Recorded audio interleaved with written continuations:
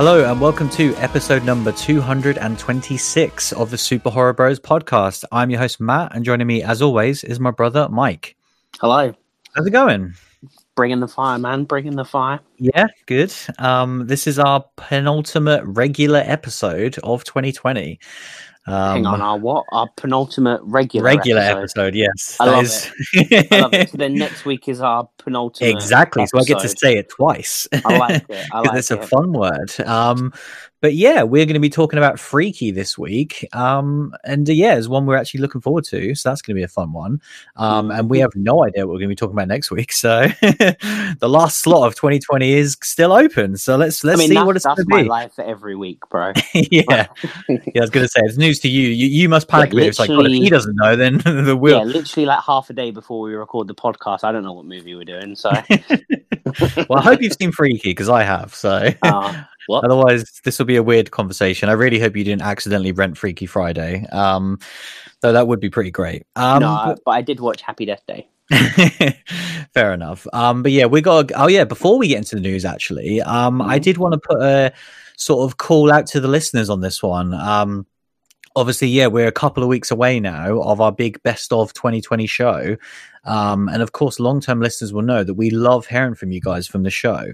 So yeah, last year we had an insane amount of contributions from listeners, ranging from loads of different lists of your favorite movies or just, your favorite movie on Twitter.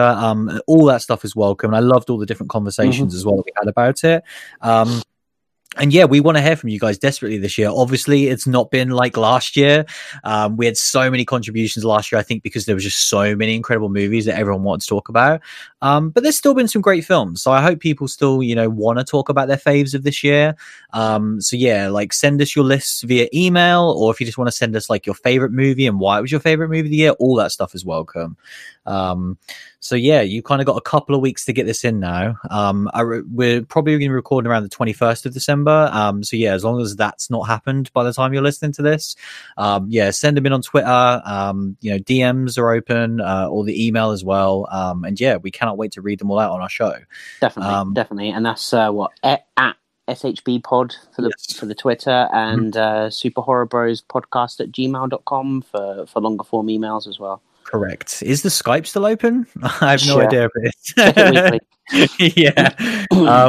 If you want to send in an audio message, then search Super Horror Bros on Skype and leave us a voicemail. And if you do that, probably hit us up on Twitter as well, because to make sure we actually check that. Okay, you're on it. Yeah. If it gets lost, it's on you. It's all good. So definitely let us. It's going to be an exciting one. Obviously, we go over all our different individual awards. We also pick our top 10 of the 2020. But yeah, it was so great. Like, there was such a vast amount of obviously awesome movies last year, and it was great to hear from everyone. So hopefully it'll happen again this year. But yeah, we'll remind you guys sort of next week as well. But yeah, going straight into the news now. Oh my God, this is a absolute megaton for news. This first news story is absolutely insane. It kind of dropped about a week ago, and I'm still trying to process how insane this is. It's insane for all of cinema and films, but it also very much impacts horror. And I'm sure people have already heard this news as well. So yeah, we're going to kind of go through all this and then we'll give our thoughts on it because there's a lot here. I'm going to be reading this mostly from Bloody Disgusting's article because they did a good job of kind of condensing what Deadline had to say and also Variety, because there was two different sources that was kind of talking about all this stuff. But yeah, the news basically is that Warner Bros. are sending their entire 2021 slate straight to HBO Max, of course, in the United States. So yeah, their entire slate will debut exclusively on HBO Max the same day as theaters, with a 30-day window. So this is where things get kind of interesting, straight off the bat, where they're basically saying that, so following the 1 month HBO Max access period domestically, each film will leave the platform and continue theatrically in the US and international territories, with all of the regular kind of distribution windows applying to the title after that. So obviously other streaming platforms, Blu-ray, etc. So it is only going to be on the service just for 30 days. But this is all of their current releases scheduled for 2021, and there is a lot. So just to kind of go through some of the genre stuff. There's a couple of horror movies on there, yeah. There's a lot. So kind of Godzilla versus Kong is coming out currently May. We're starting to see images of this one now, and I'm sure we're going to get a trailer right around the corner. That's going to be one of the main ones. Also, The Conjuring, The Devil Made Me Do It, which is currently scheduled for June, will also be coming. We also have The Suicide Squad in August. Then we also have Malignant, which of course is James Wan's new horror movie, which got completely pulled from its release date this year, and we still don't have a date in 2021. It's just listed as that year. We still don't even know what this movie is. No, which is insane. And then the final two, Dune, which got a massive delay because that was going to be coming out this month, is now slated. Yeah, is now slated for the end of October. And then last but certainly not least, sneaking in there, and I really think this one is going to be pushed, is Matrix 4. Is currently scheduled for December 22nd, 2021.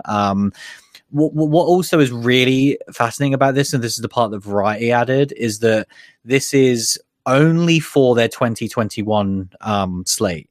It is not beyond that. So the Batman, which obviously just got delayed till 2022, that is not part of this. So what about when Matrix gets delayed to 2022? Well, that's what I think is going to happen here, because I just can't see Matrix coming on HBO Max personally, but this is also insane regardless. Yeah, I mean, the thing is as well, like, obviously you've spoken about the horror movies there, but there is an insane slate of kind of all the things that are vaguely kind of genre, but like, there's just an insane slate of movies that are on that list, and it's kind of, it's kind of mind-blowing. I have no idea what this deal means in terms of money, like, per movie or anything like that. Like, it's, because obviously, the conversation is this the death of cinema? Is this it? We've heard of the closures of major cinema chains across the world. Our local cinema is currently open and showing nothing because there are no movies, so that is not sustainable for them. They've got every Christmas movie you could possibly want. True. Which fair play to them. Like, they're trying their hardest. Yeah. But the thing that's very confusing about this is, like, what does this mean for WB and their income? Do you know what I mean? Like, what is HBO Max promised them? Like, what does this deal mean to them? Because like you say, two of the movies you've had on that list, Malignant and Matrix, they are two very different movies. Putting Malignant on HBO Max is one thing. Putting a fourth Matrix movie on HBO Max is a very different thing. And so what does that mean in terms of money, and what this deal means for HBO Max and for what it means for the studio? And I think that if we get specifics and that sort of thing, I think that's when I will find out more about what this actually means for long-term cinema, because although cinema does seem dead, I think the fact that pre-COVID, the revenue that was coming in, you look at movies like It, that was bringing in, and Joker, that was bringing in money for rated R movies that we've never seen before. And then, then you see the experiments that have currently been done with streaming platforms, Invisible Man, and obviously non-horror kind of, Trolls World Tour and Mulan. Like, none of those landed big. Even Tenet didn't land big, and I think kind of Tenet never came to true, that was a cinema one, but yeah, you look at the failures there, and none of them have actually made money big, and you think, well, when hopefully we get to a world where cinemas can be open fully, will these other revenue streams compare to it? Because they're currently not. Do you know what I mean? Like, it just, can cinema survive long enough, I think, is the question. Yeah, like, this has so many fascinating repercussions, and it's been crazy to see, like, all the different analysts' reactions to this, ranging from kind of like, this is an absolute gift from the gods for HBO Max. Like, you've just launched your new streaming platform service, and you've been given what is roughly about $3 billion worth in assets, just available to your streaming platform, is like unbelievable. And so, yeah, like, what is the monetary value for Warner Bros? Also, is this just a contingency plan for the States? Because obviously, as of right now, we can't get HBO Max in the UK, so this doesn't affect us. No. So we would just assume that if our cinemas are still open, hopefully next year, then we can just see all these movies in the cinema anyway, and it just doesn't really affect us. It's also worth noting that this starts with Wonder Woman. This was already going to be the plan for Wonder Woman. Yeah, like, this was already going to be the case of, like, we are getting it in the cinema here and the same as States, and it's also on HBO Max. And it's crazy that it seemed like that was going to be the test bed, and then, you know, this deal came out of nowhere. Yeah, fast forward to now, and they haven't even tested the waters about to see if that was successful, and they're already like, boom, our entire next year of movies is going to be doing the same thing as Wonder Woman. I think as well, it shows you specifically with WB that they have so many movies that are just completely done right now. Wonder Woman, they've been sitting on forever. Godzilla vs. Kong finished shooting like 2 years ago. Malignant's completely done. Like, obviously stuff like Matrix and Batman is the newer stuff, but they just have so much film that they're just sitting on. And we're starting to see that backlog that we've been talking about all year of, like, not every company can just sit on these billion-dollar assets for years and years to come. You have to just make money at some point. And this is clearly a step in that direction. And I'm absolutely fascinated to see what the repercussions are, because, what I saw one of the analysts was basically saying, like, if Disney do this with Disney Plus, our cinema's dead. Like, they're over. Yeah, like, if they decide to just put all their films on Disney Plus, it's over. If Disney do that with Disney Plus, you wonder if that is the end of Netflix. Do you know what I mean? because like, imagine if Disney were just like, like, everything's coming. Everything's coming. You pay whatever it is a month, and you know, you've got every Disney movie that would have been out in the cinema, no delay. Like, that is madness. And obviously, like, that doesn't do a lot for the podcast, but in terms of, like, other viewing, that's insanity. Yeah, and, it's unbelievable. You know, you look at, you know, but you just, I think a lot of people have forgotten the power of the last couple of years pre-COVID. And I think,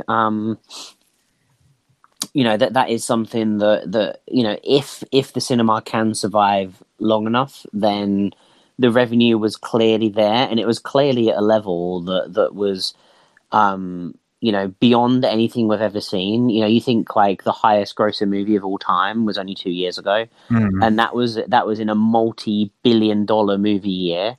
So, you know, and it was when we got a rated R movie, you know, grossed the most of all time as well. And it's just kind of like we're that seems so long ago, but in a post-COVID world, who knows? Like, it just depends on what a post-COVID world means. Yeah, like, and I think as well, Tenet was a great example that you brought up, because that was also WB, and they tried something different, Tenet, where it was like, this is a tentpole movie that you need to see on the big screen, and they just basically forced it out at a time when clearly the wide audience was not ready for it. You know, the hardcore was there, like, we went and saw it and enjoyed it, but like, clearly the worldwide figures, especially in the stateside, did not reflect the quality of that movie and what it deserved to do at the box office. And so this is clearly them being like, we need to adapt. We can't do that with Wonder Woman. You know, they have to adapt. Well, and the problem is, I mean, you know, what you said leads on to the question marks that we've got. This is a US deal. You know, HBO Max, I read this, got super excited, and then got super bummed out, because I was like, oh yeah, I don't get any of this. And that's because they don't care, because the revenue's in the States. And so they've now, whatever this deal means, they've secured revenue for the next 12 months in the States, which is super important for them. And then they're just like, okay, well, if the UK has got their cinemas open for 6 months, you'll get to see the movies that come out in that 6 month window, and then otherwise you'll get it in 6 months' time, you know, after that. And because they just don't care, because the revenue is in the States. You know, that is what it is. It's a really good point. And I think to try and glean the positives from this, the best thing that I can see from it is basically, you know, as long as we avoid lockdown where cinemas get closed, as long as cinemas are open, what this does is it secures those release dates, because clearly the biggest trend of 2020 has just been release date complete mess and everything just getting moved constantly. Whereas this is like, right, Godzilla's coming out in the States on May. It's going to HBO Max, and if our cinemas are open, we will get to see it. And I'm looking at this list of films here. Godzilla vs. Kong, Conjuring, Suicide Squad, Malignant, Dune, Matrix 4. I want to see all these at the cinema. I don't want to see these at home. Like, if it was the choice between not seeing them and seeing them at home, of course I would take that. But, like, I'm going to have to do some serious investments with, my home TV setup if I'm going to be watching The Matrix at home. Do you know what I mean? Yeah. Like, I need to see that on the big screen. So, yeah, I think this is absolutely fascinating. I think one small update, and this isn't as interesting, but it's just one example of the kind of immediate knockback we're already seeing from this, is that production company Legendary Pictures, who are kind of co-producing with Warner Bros. Both Godzilla vs. Kong and Dune, are apparently extremely unhappy with this news, and are potentially... Who was that, sorry? As Legendary Pictures. So it's kind of like a co-production. They put a lot of the money into these movies, and but obviously WB do get the final say, but it seems like they might even be seeking like legal action on this. Because like stuff like it's reported here that apparently with Legendary they provided 75% of the $165 million budget of Dune, and so like they need to get that money recuperated, and they clearly, again, we're not seeing the dollars that are on display here from HBO Max, but I can't imagine they're giving them that much money to have Dune just for 1 month on their service. So like, I love that we're already starting to see a repercussion to this, and I'm really curious to see if they stick to this throughout the entire year, because that's what was so ballsy about this. Like, they announced it with Wonder Woman, and I expected them to just do it like one at a time, be like, right, Godzilla Con, that's the next one. But for them to they put out this really hype trailer showing all these sick movies, and even had like the Matrix logo in there and stuff, and they're clearly wanting to make this a thing that's getting people talking. So I think they have to stick to it, but my god, there's going to be some repercussions to this, I do think. But yeah, it's absolutely insane. So yeah, we shall see about this one. But yeah, I'm sure this is going to run for all of next year as well. Yeah, I mean, this to me is like the story of 2020. 100%. Because this is it. Like this announcement is giant. I'm obviously had the discussion about how cinema isn't necessarily dead, but like this is the worst news for cinema fans of the year, because it is the worst warning that it is, the writing is on the wall.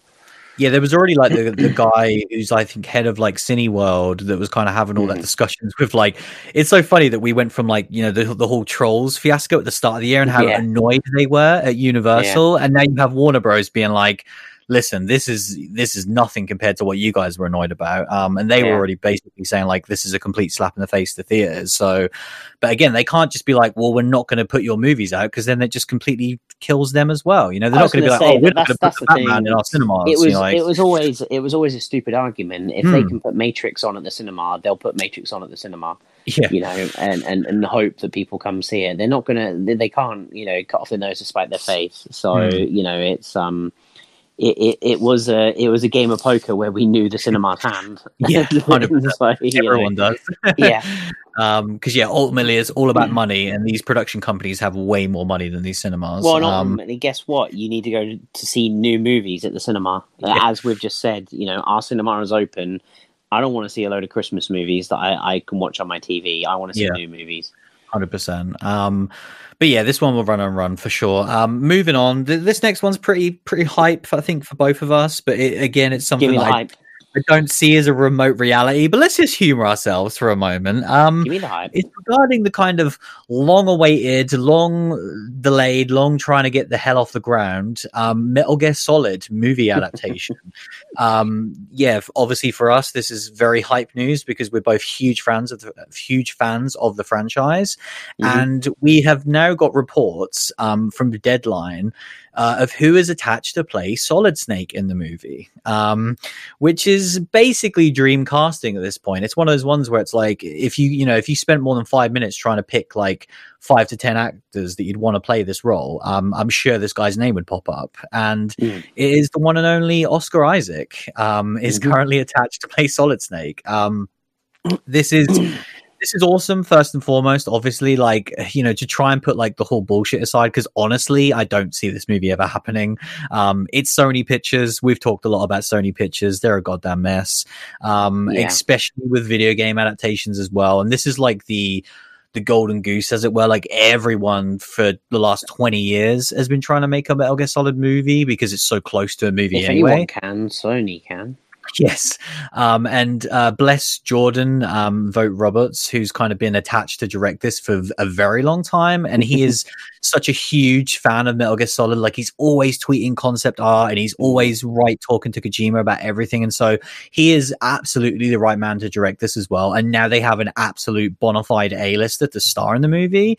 And I think what I should say as well is, like, the Uncharted movie is currently filming, which blows my mind. Yeah, I was going to say that's the thing. And like, you know, people kind of have their kind of adverse opinions of Tom Holland, but I personally really like that casting and find it kind of fascinating. And obviously, like, and now with this as well, I think, like, you know, it getting those actors behind those movies does give it legs. The Uncharted movie was dead in the water.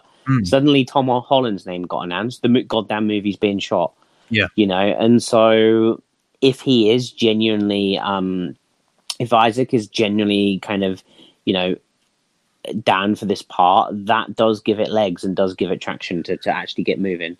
No, that is like the first time in a decade. Yeah, that is a really good point, because we've seen that happen time and time again of, like, movies get stuck in production hell. The second a big name actor gets attached to it and they're like agree to it, suddenly, you're absolutely right. It just goes full steam ahead. What I absolutely love about this is, like, there's multiple videos in different interviews where Oscar gets asked, you know, like, what role do you want to play? And he always says Solid Snake. That's brilliant. Like, I've seen it in at least 2 or 3 different interviews, which is absolutely awesome. And, like, the interviewer always just looks at him like, what the hell is he talking about? Because they clearly have no idea what Metal Gear Solid is. I love that's a thing. I didn't know that was a thing. That's great. Yeah, this is 100%. Like a passion project. So for the actor and the director. So fingers crossed. Fingers crossed we get to see this. Because sometimes dreams do come true. So we just got hope on this one.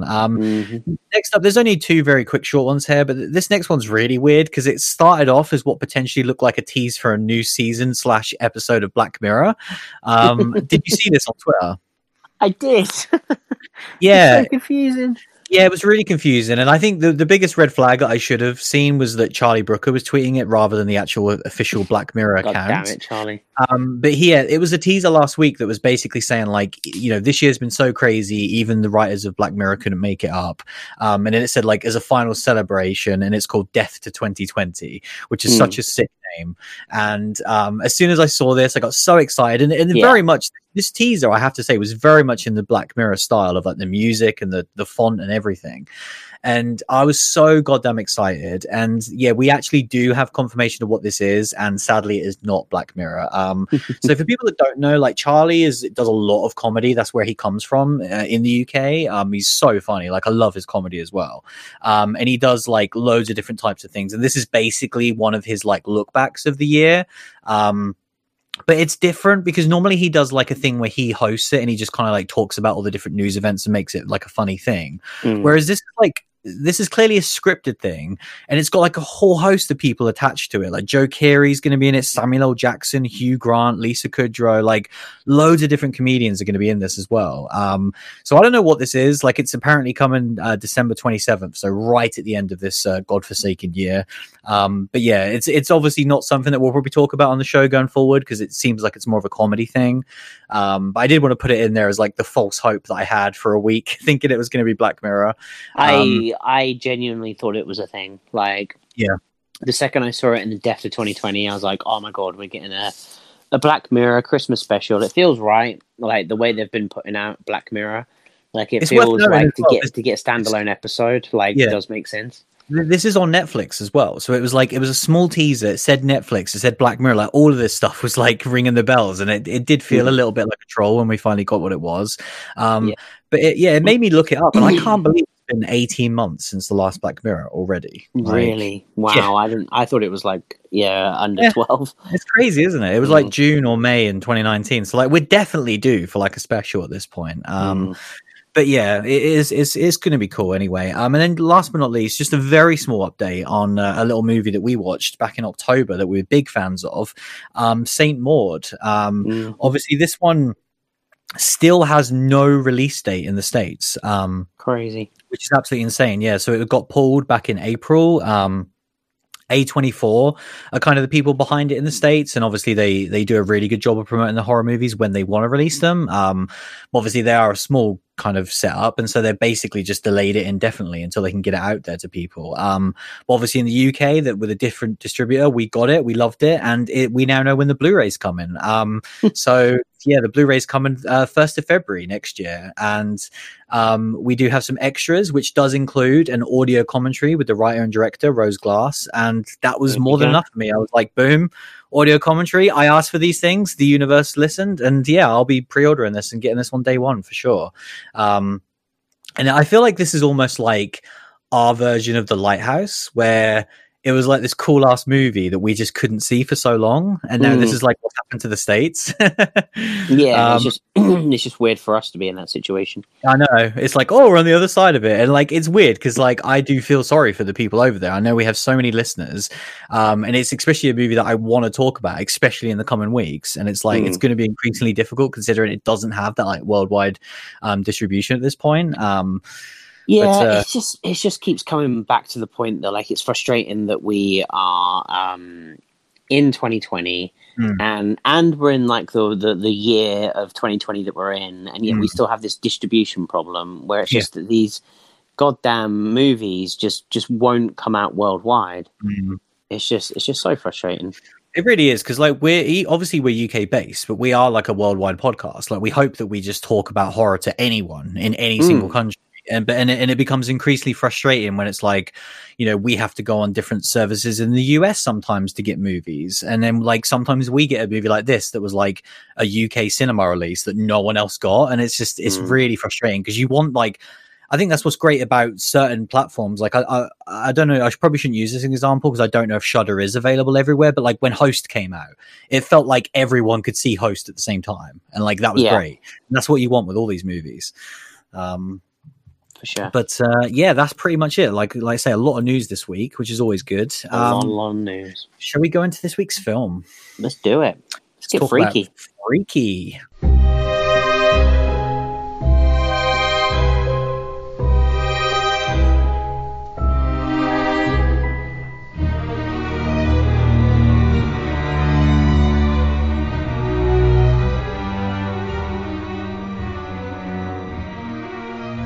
So yeah, this is a pretty interesting one actually, from a guy who's pretty prolific for the podcast now.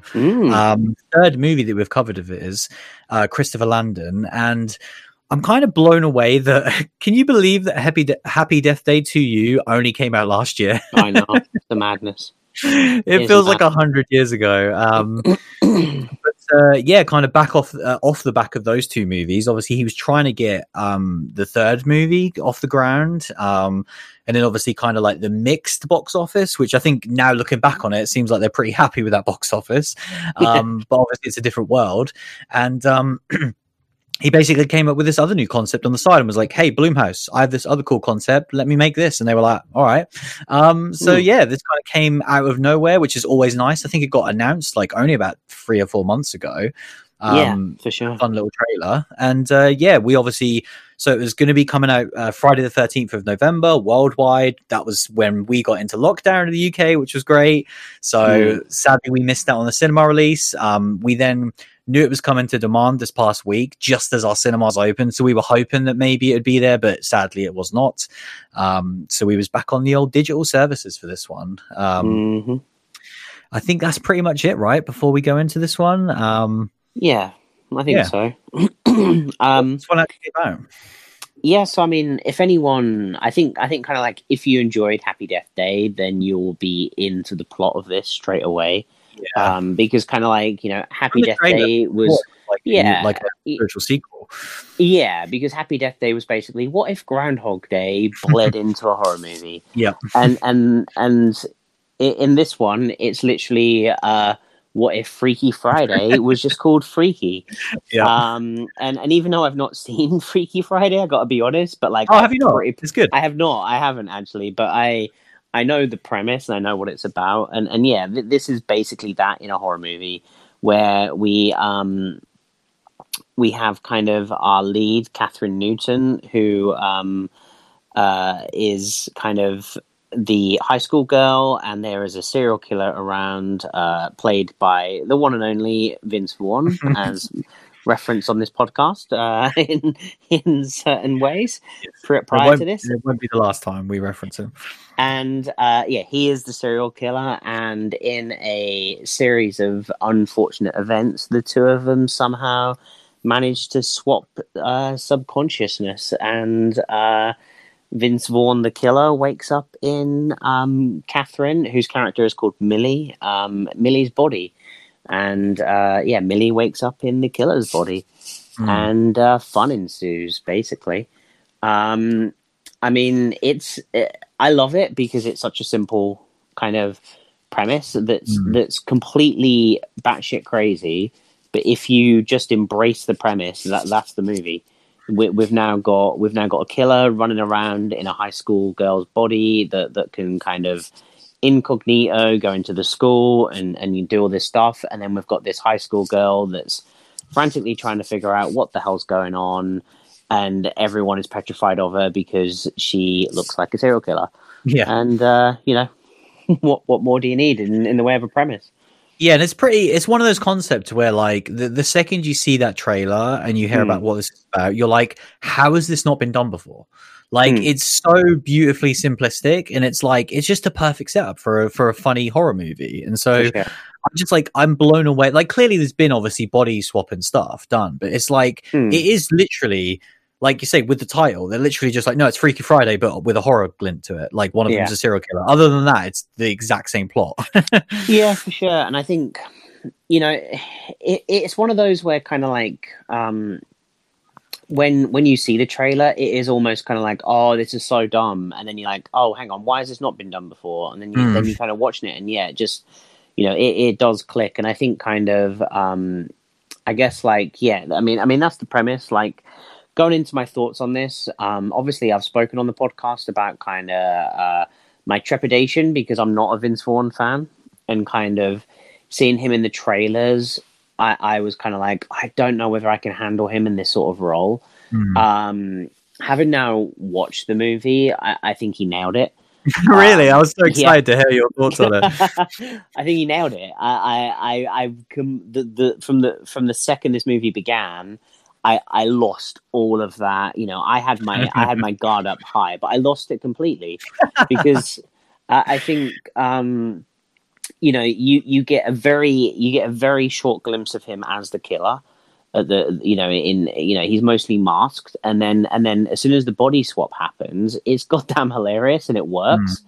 Because, you know, and I still don't really know why it worked for me, because in my head now I'm like, really? Like, as I'm saying these words, I'm like, nah, it didn't happen. But it really did. Like, it worked for me. And he really commits to it, which I really appreciate. Yeah.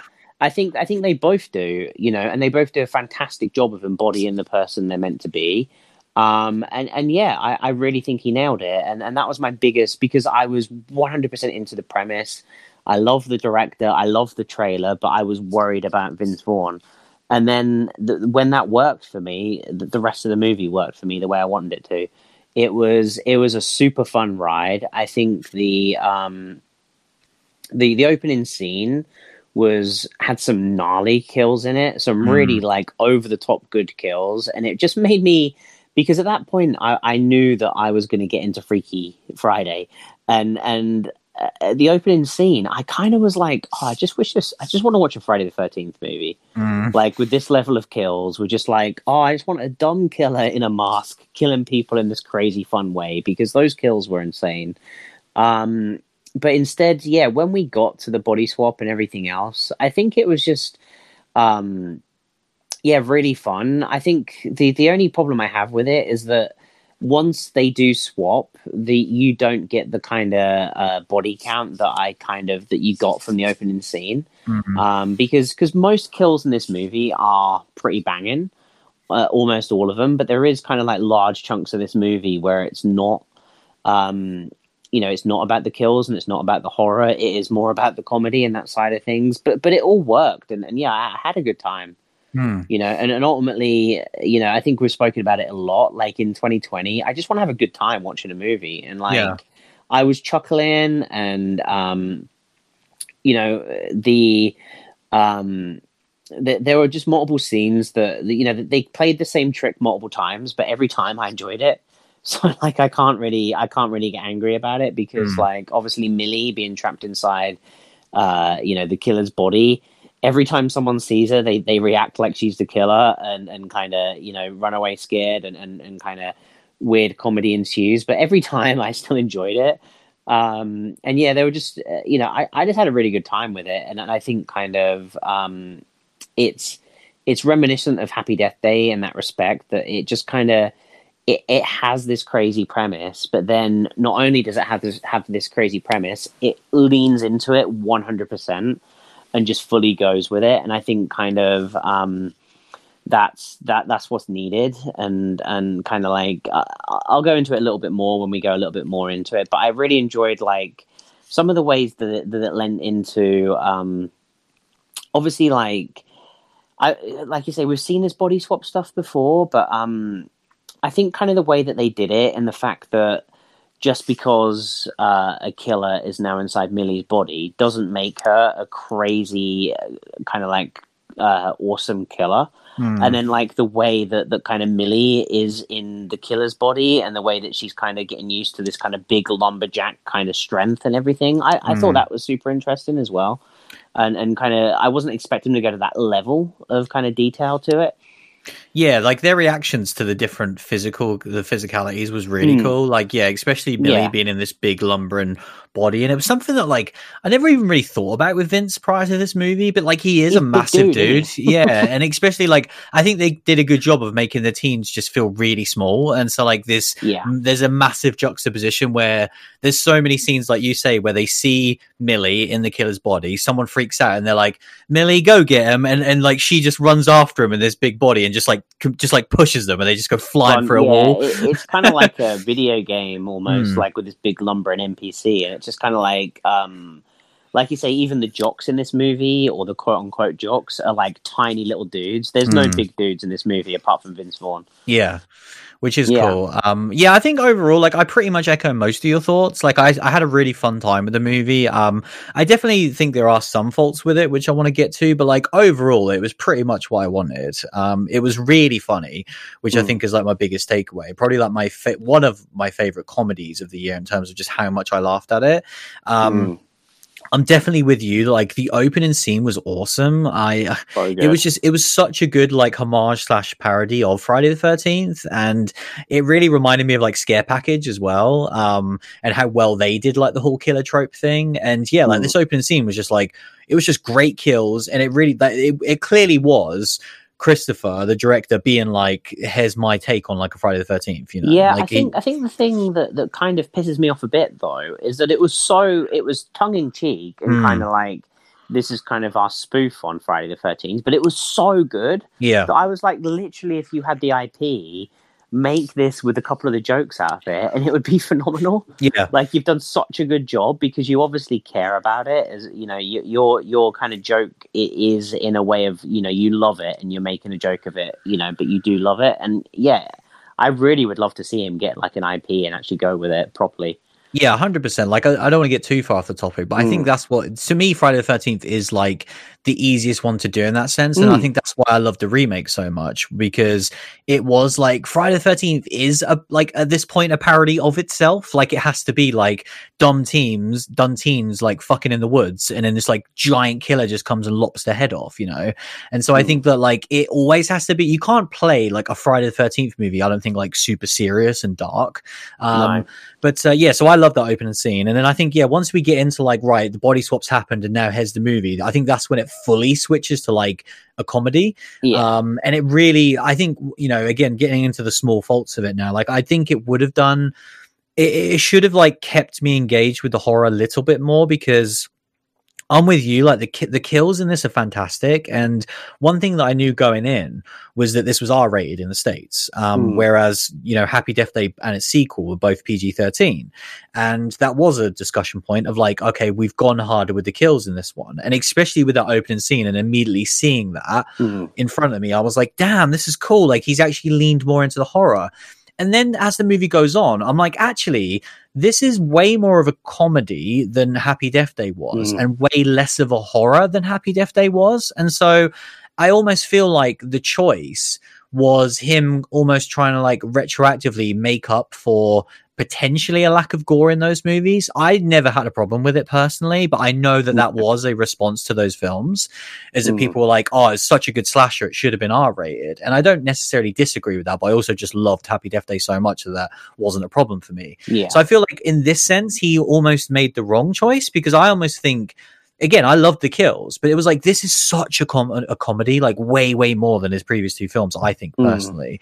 And so it was a weird choice to then be like, ha ha ha for 40 minutes, and then here's this insanely graphic kill that isn't really played for laughs, it's quite serious, and then like here's loads of comedy. But I still really liked all those moments. And I think like after those initial kills, we pretty much then get 2 kills over the next sort of 45 to 50 minutes. And unfortunately, they're both incredible, but they were both massively revealed in the trailer. That was what I was going to touch on in our kind of subsequent review, that was the biggest disappointment, that the 2 kills, we pretty much got 90% of it in the trailer. 100%. And that is a shame, because obviously, you know, we liked the trailer for Freaky, and like Happy Death Day did such a better job of like, you thought you knew the movie and then you saw the movie and they didn't spoil anything. Whereas, and it's a really hard job to cut a trailer and get you excited, but also not show everything. And unfortunately, whoever's job that was, they didn't do a good job, because they showed way too much. Both these kills are really cool, really creative. But the second you got into that room and you knew the setup, it was like you were just waiting to see the thing you saw in the trailer. I think again, not to go into spoilers in case people haven't seen the trailer, but like the kind of the teacher one was the most disappointing, because kind of I think it's over so quick. Well, it's over so quick, but also like the build up beforehand would have meant more. Because obviously that was kind of you know the killer realizing their limitations, that they are like a you know a small teenage girl instead of like a big 6-foot+ guy. And it was them kind of like getting to terms with that, and like that struggle would have felt more of a cat and mouse if I didn't know that like I was just waiting for the payoff from the trailer. Yeah, for sure. I think going into like kind of character stuff as well, like it's really difficult, because on the one hand, I think overall what they were trying to achieve with this movie, they nailed in terms of just making a really fun, entertaining movie. And so like it gets really difficult trying to get like into the criticism of it, because I think overall they delivered what they were trying to do. But then when you go into the individual criticism, I'm like, and also I don't want to give the pass a movie just because it's a comedy, but like our lead character Millie and kind of her setup and her place in high school is like the most generic setup you could possibly imagine for a high schooler.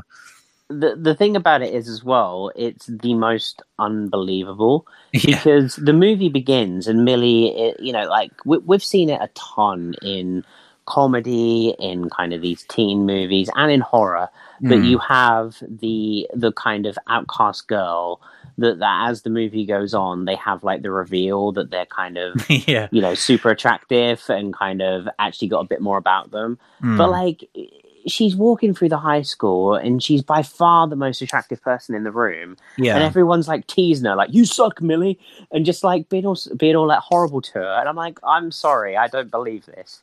No. Like, It's the problem with like movies. She looks ridiculous, and no one would treat her like that. Yeah, like it's so difficult in these instances because like most actors are good looking, and so you have like her group of friends who are like in any other high school, in a real high school, would never be bullied, but like because they're cast this way, and so yeah, like I agree with you, that setup's ridiculous. But then it's like, oh, you know, she gets bullied because she wears like a bit of a weird jumper, which is ridiculous, and then it's like, oh, you know, she's the mascot for the football team, and they all bully her except for the one jock who's like the nice jock, and that's the one she has a crush on. And like, again, I kind of get what they're going because they're clearly tropey. Playing along the tropes, you know, exactly. Like, it still doesn't make me enjoy any of that stuff because especially in the moment, and then trying to get attached to that character. And don't get me wrong, like they do some amazing comedy with that later on with the body swap and stuff, which like had me dying. Like it was so funny. Oh, it was ridiculous. I know exactly what you're talking about. It was ridiculous. I had to pause the movie because I was dying so much. It was so awesome. I almost had to pause it because I didn't want to keep watching. Like it was just too much. Oh, it's brilliant. I was like, are they going to go there? And then I was like, okay, they're kind of going there. And I was like, oh no, they're going there. Yeah, it was just amazing. And so I think like, yeah, like I give your shitty setups a pass because the payoffs were worth it. And like I do think this movie ends up like the second you start to try and analyze it like a movie, there are certain bits where it's like there's a killer on the loose, people have turned up dead. At one point, Millie in the killer's body runs into like the kitchen area at school, and an adult just straight up runs out of the room. They're then in the school for about another 40 minutes with like almost no police presence, and then eventually two random coppers turn up and just do jack shit because of course they're terrible cops. I don't know if you've seen the movie Con Air or not, but right, go on, I've seen it. Where are you going with this? Sometimes when people get freaked out, they just run and they just carry on running in a straight line and never stop. Let me tell this to you then. What about a school in America in 2020 and a random man comes in? What's going to happen? I'm just saying, if someone runs and never stops, and then you know, some people are out for themselves. That cook just wanted to get out of there. They don't want to cause a commotion because that means everyone else is going to be heading for the exit.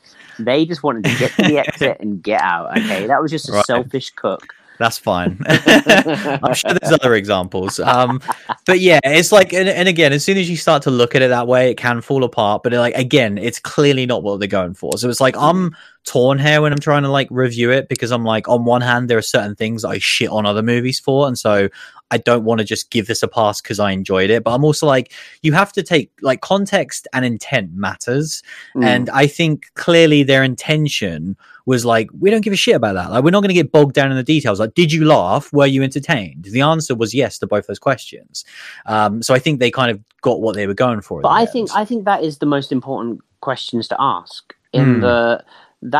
That is why we're not shitting on this movie, and that is a valid reason. But if this movie was playing itself 100% seriously and down the line straight, and then it was doing these dumb things, you know, like the things that you hate, like dumb cops and all of this stuff, then it becomes valid. But when this movie is it was the intent trying to do something else, and it's not just because it's a comedy, but it is, like you say, it's the intent behind the entire satire of the movie, and this movie is doing it for entertainment, and kind of the whole point of Millie running around in this serial killer's body is to give you multiple kind of scenes like that. And like you said, in reality, she was walking down the street in like the first 10 minutes of the movie, down the main kind of, you know, downtown street, and multiple people were screaming, "That's the killer," you know, and that would have been game over. That's game over right there. Yeah, you know, she gets shot down, and that's game over in real life. But that's not fun. Like, we wanted her to see, you know, her reunite with her friends and all that stuff. She sees her neighbor with a dog that was in the opening scene, and now as the killer, we get a scene of that. We get her with her friends. We get her with the jock. We get her with multiple people. Her you know, scenes with her family members and all of this stuff. And we wanted her to have these one-on-one moments with each of these cast members because it was entertaining. And so, you know, like you say, you have to kind of look at the substance and what it's trying to achieve. Yeah, for sure. I think one of the scenes that really stood out to me was like one of the only ones that actually really had some emotion to it. And it was when Millie was in the killer's body and she was basically talking to her mum through like a changing room screen. And this was like a really awesome scene. And it really gave you a glimpse of like what this movie could have done if they wanted to go that way. And it really did remind me of Happy Death Day and how like it was this wacky concept of like trees getting murdered all over again. And then kind of like halfway through that movie, you get this like realization of like, oh no, there's like a shit ton of stuff going on in Tree's life where it's like she's going through all this stuff with her parents, and then there's like the reality of the situation with the professor and then the jealous friend, and it's like it all kind of, there was so much character there where it was like when you first watched Happy Death Day, you just thought, oh, this is just a cool, likable lead who's just getting killed and it's just going to be fun and wacky. But there actually, under the surface, there was way more under it. And I thought that this movie was then going to do that because of this cool scene. Unfortunately, it just never really picked that up again. I don't know about with you if there was any other scenes like that, but for me, it immediately was like, here's the cool emotional heart, right? We're going to quickly veer away from that because we want to make you laugh again really quickly. Well, it was strange because that scene, like as it was on playing, I was like, oh my God, like I'm getting this kind of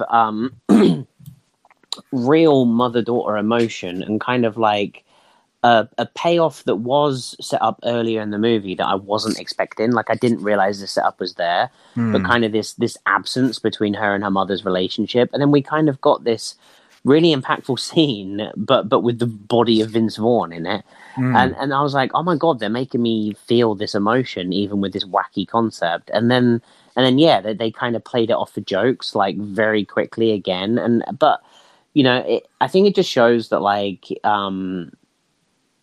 Even when they're not fully leaning into it, it's kind of what we harp onto that Millie, you know, we do know a lot about her by the end of this movie and kind of where she's at and why she is what she is at school and why she's trying to kind of come to terms with that. And I think that kind of shows you, you know, that even if we don't get like tons of character kind of moments and everything else, that they're just well written characters that are more than just like, oh, she's the girl, he's the killer, they swap bodies. And I think that's why this movie has a bit more weight to it than if it was just this blind kind of trope. I feel like almost like if you take that scene away, it basically is, though. Yeah, maybe. But I mean, you know, there was a couple of things before it. There was the stuff between her and her sister and just a couple of things like that led to this moment. And it just shows you that she is this deeper character. And like this movie...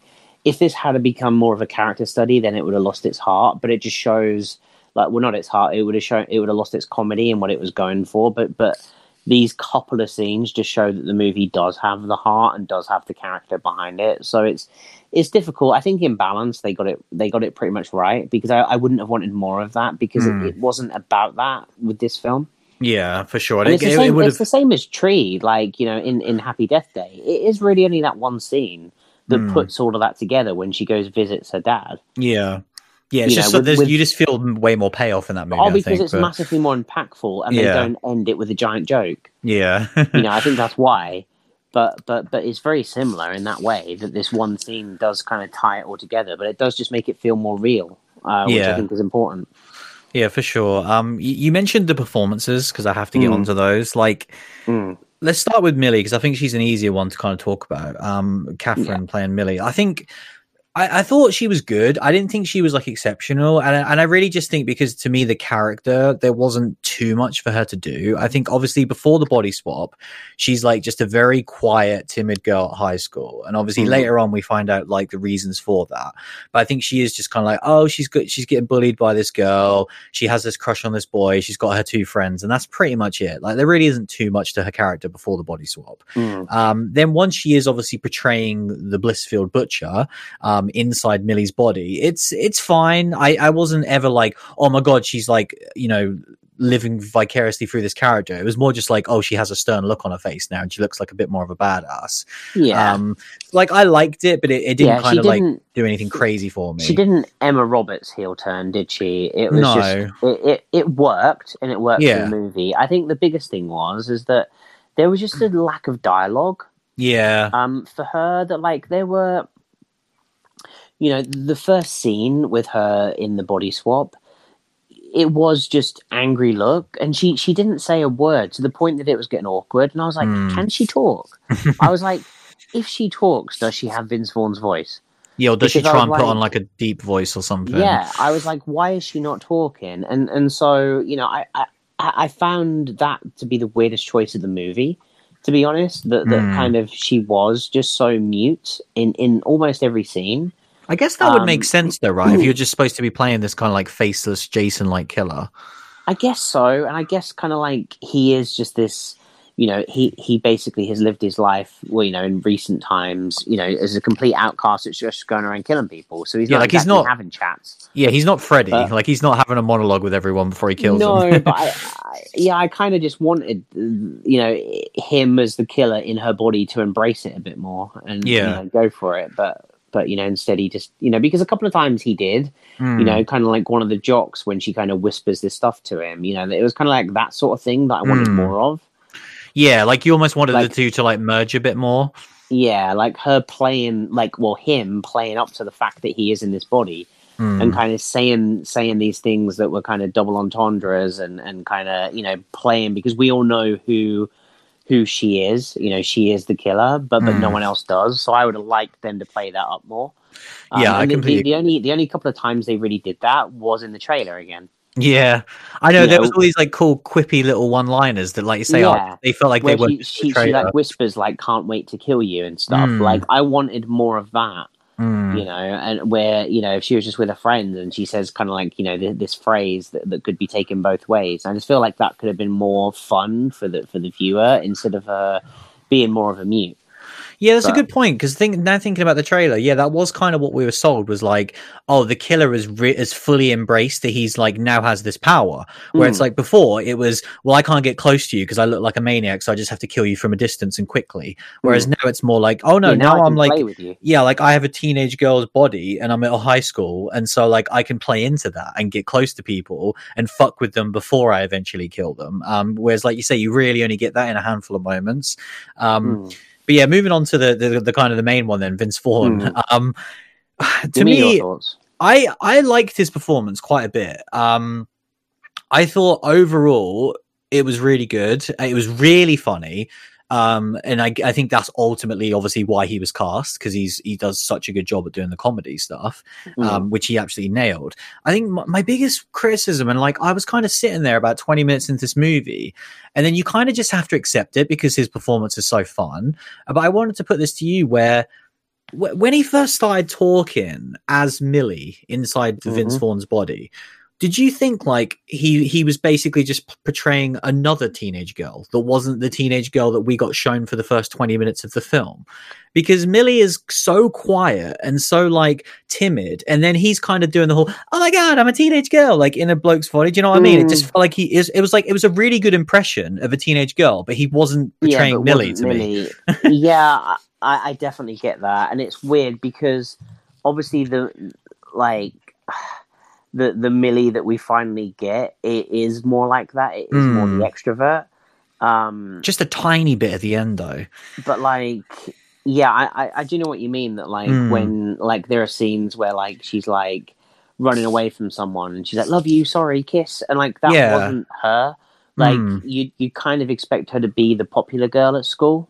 Yeah, she was being all wacky with her two friends and like saying all these little one-liners, but like she was literally just a really somber, quiet, timid person. I think that's when, like, if you really start to get into the critique of it, that like when she has like these kind of it's like a handshake with her friends and like these little things, and the fact that she is effectively a, you know, when she does the it's effectively a cheerleading chair as Vince Vaughn, which we've seen in the trailer. Like when we saw that her in this kind of mascot suit, it doesn't look kind of provocative, but if she'd have been in the cheerleader outfit, it would have been. Do you know what I mean? And like, you know, Millie wasn't quite that character, but then when Vince Vaughn was playing it, he is almost playing like the popular high school girl. Yeah, so it is definitely strange. I had picked up on it, but it didn't frustrate me. But it was just kind of like,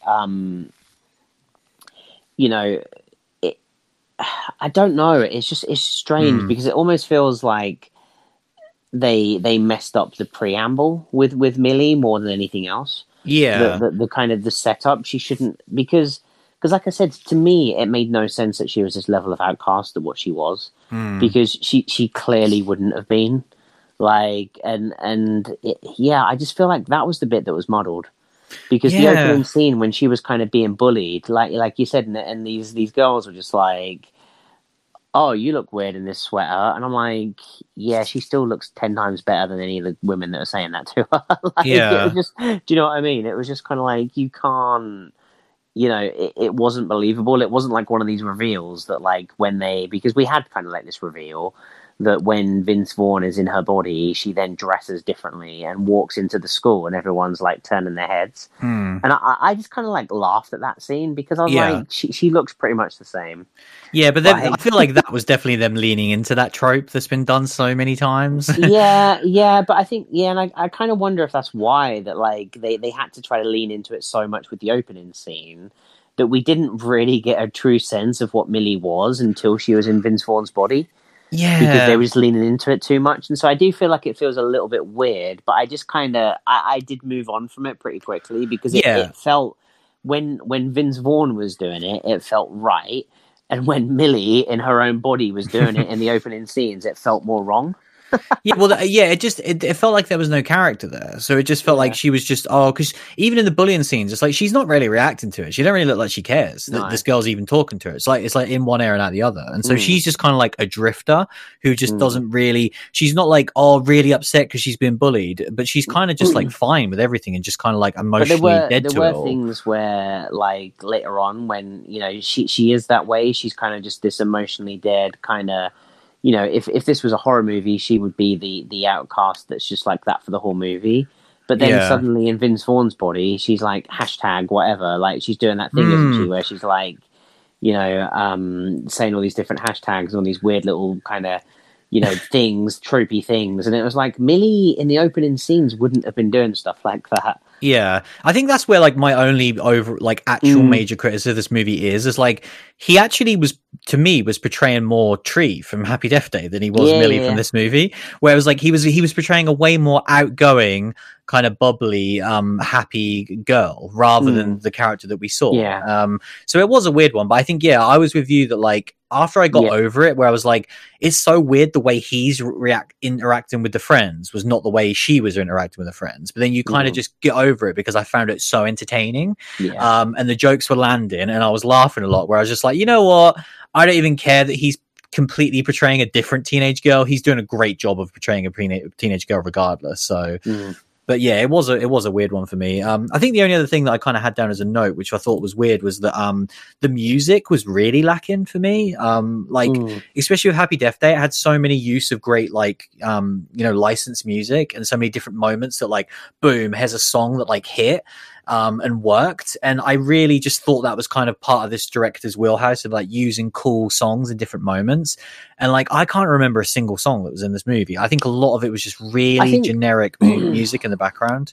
Yeah, I think the sound in general was just very generic. Like, the opening scene was trying to be generic, but then it never really evolved from that. And like you say, there are scenes where we've got big parties, we've got big football, like, games and all of this stuff. And, like, if this was Happy Death Day, that would have been to some banging songs, and this just didn't have that.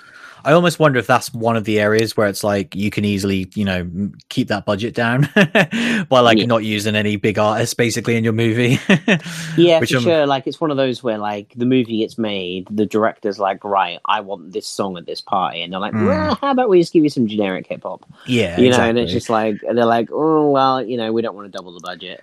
Exactly, and it's not the end of the world, but it's one of those things that I think when you're like when you're watching Happy Death Day and it's like, oh, the acting's so good and it's funny and the story's great, and then it's another layer that they put on top of that of like, oh, and the music's great, and I just wish this movie had that. The fact that Happy Death Day had, like, a licensed song that was specifically for the trailer that was then a troll, like, that just shows the level that movie had. 100%, yeah. But yeah, I think I think we're in the overall now, and I guess going to recommendations. Like, yeah, I really enjoyed it, man. It was pretty much exactly what I wanted. I think, we mentioned Happy Death Day a lot, and it's because obviously we covered both those movies. They're still very recent in the minds, the same director, and I think for me, it doesn't hit those heights. It's not as iconic with kind of like the lead performance, definitely not. And then also just like obviously that was like it's Groundhog Day but horror, but I think there was way more to that. And I almost feel like, to me, this might sound like more of a criticism of this movie than I hope it does, but like this feels like the movie that you would make before Happy Death Day, not after. Does that make sense? I can see that. Where it's kind of like it's a much simpler concept, it's way more comedy, and it's kind of like got less characters and character development. And then you'd make this prove that you can make a funny horror movie, and then you'd make something a bit more polished and a bit more developed. But again, I know that sounds really harsh when ultimately I still really enjoyed this movie, and I would definitely recommend it. Like if you even enjoyed Happy Death Day a little bit, like you have to watch this movie because I think you'll have an absolute blast with it. I have a question for you before I go to my recommendation. What about this compared to the Happy Death Day sequel? Yeah, it's difficult because obviously that disappointed us because it wasn't the level of Happy Death Day. I don't know. Like my kind of heart is telling me that like that movie was better because it had the same characters and it was a world that I enjoed more. But ultimately that movie went in a direction that I did not want to see a sequel to that film going. And I'm also just like, the last few years I've just been such not a fan of like these sequels to these movies of like that just weren't needed. And like Happy Death Day was one of those ones again of like, it's a perfect movie. It didn't need a sequel. So yeah, like, I think, as far as recommendations go, I would recommend this more than the sequel. That's for sure. Yeah. I definitely recommend this movie. I think it's, it has some really good horror in it. The kills in the opening scene are worth watching the emission alone for a horror movie fan. And then I think obviously you get 2 or 3 more. I think kind of, and then the fact that it is hilarious, you have a fun time. And yeah, it like you said, if you like Happy Death Day, you should like this. If you watch the trailer for this, then it does deliver on what it gives you in the trailer. And I think, the weeks leading up to this movie, you were, pretty excited for it. And I was very kind of, erring on the side of caution because I had my trepidation about Vince Vaughn in this movie. And I think kind of, like I said, the fact that got eliminated straight away, it wasn't like in my mind. I was a little bit like, oh, I'm not sure. Like I was pretty against it in my mind, but the second this movie began, like I forgot it. Like, and I think it was because the opening scene was so strong. And it was clearly him in the mask that I was like, do you know what? If this was a Friday the 13th movie, I'd be okay with Vince Vaughn behind the mask because if it's that entertaining, I don't care. Yeah. And then I was like, wow, okay. Well, I guess I'm okay with all of this. And so yeah, I enjoy this movie and I think it's worth a watch. I think it's a good time, and you know what? Right now, good times are what we need. Yeah, for sure. I think I'm going to nominate for best surprise you watch now. I know, that's exactly what I did. Fair enough. I've got a whole new world of comedy open to me now. I'm going to go watch Wedding Crashers. You do that. But yeah, that was our discussion on Freaky. We would take a short break and we'll be right back.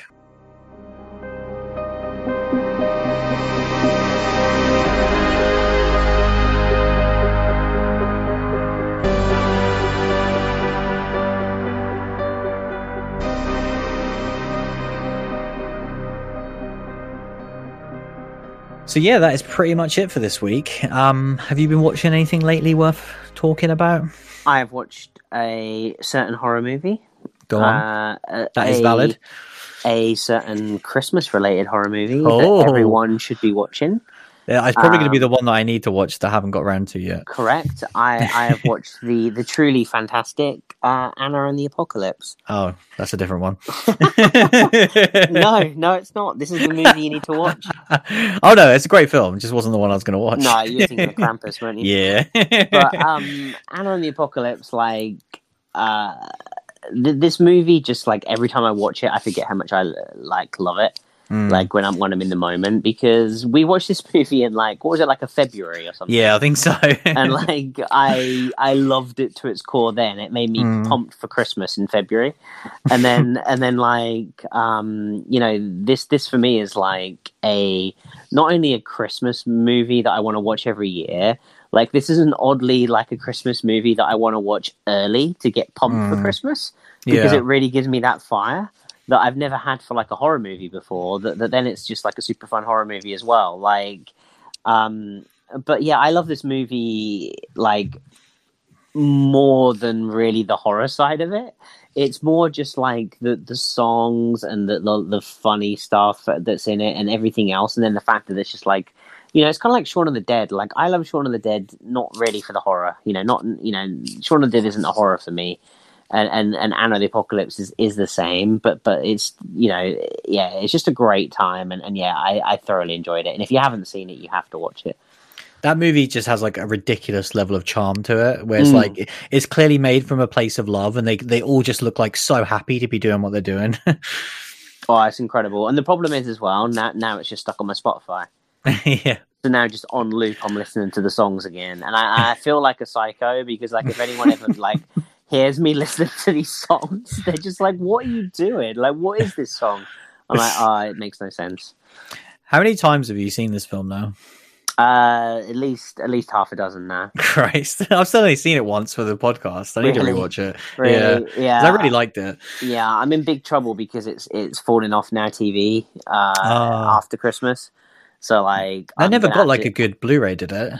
It got a Blu-ray. It got a Blu-ray from someone good. I think it was at 88. Who as long as it got Second Sight, I think. Did it? Yeah, like someone decent put a Blu-ray out for it, because I'm disappointed that I didn't get it.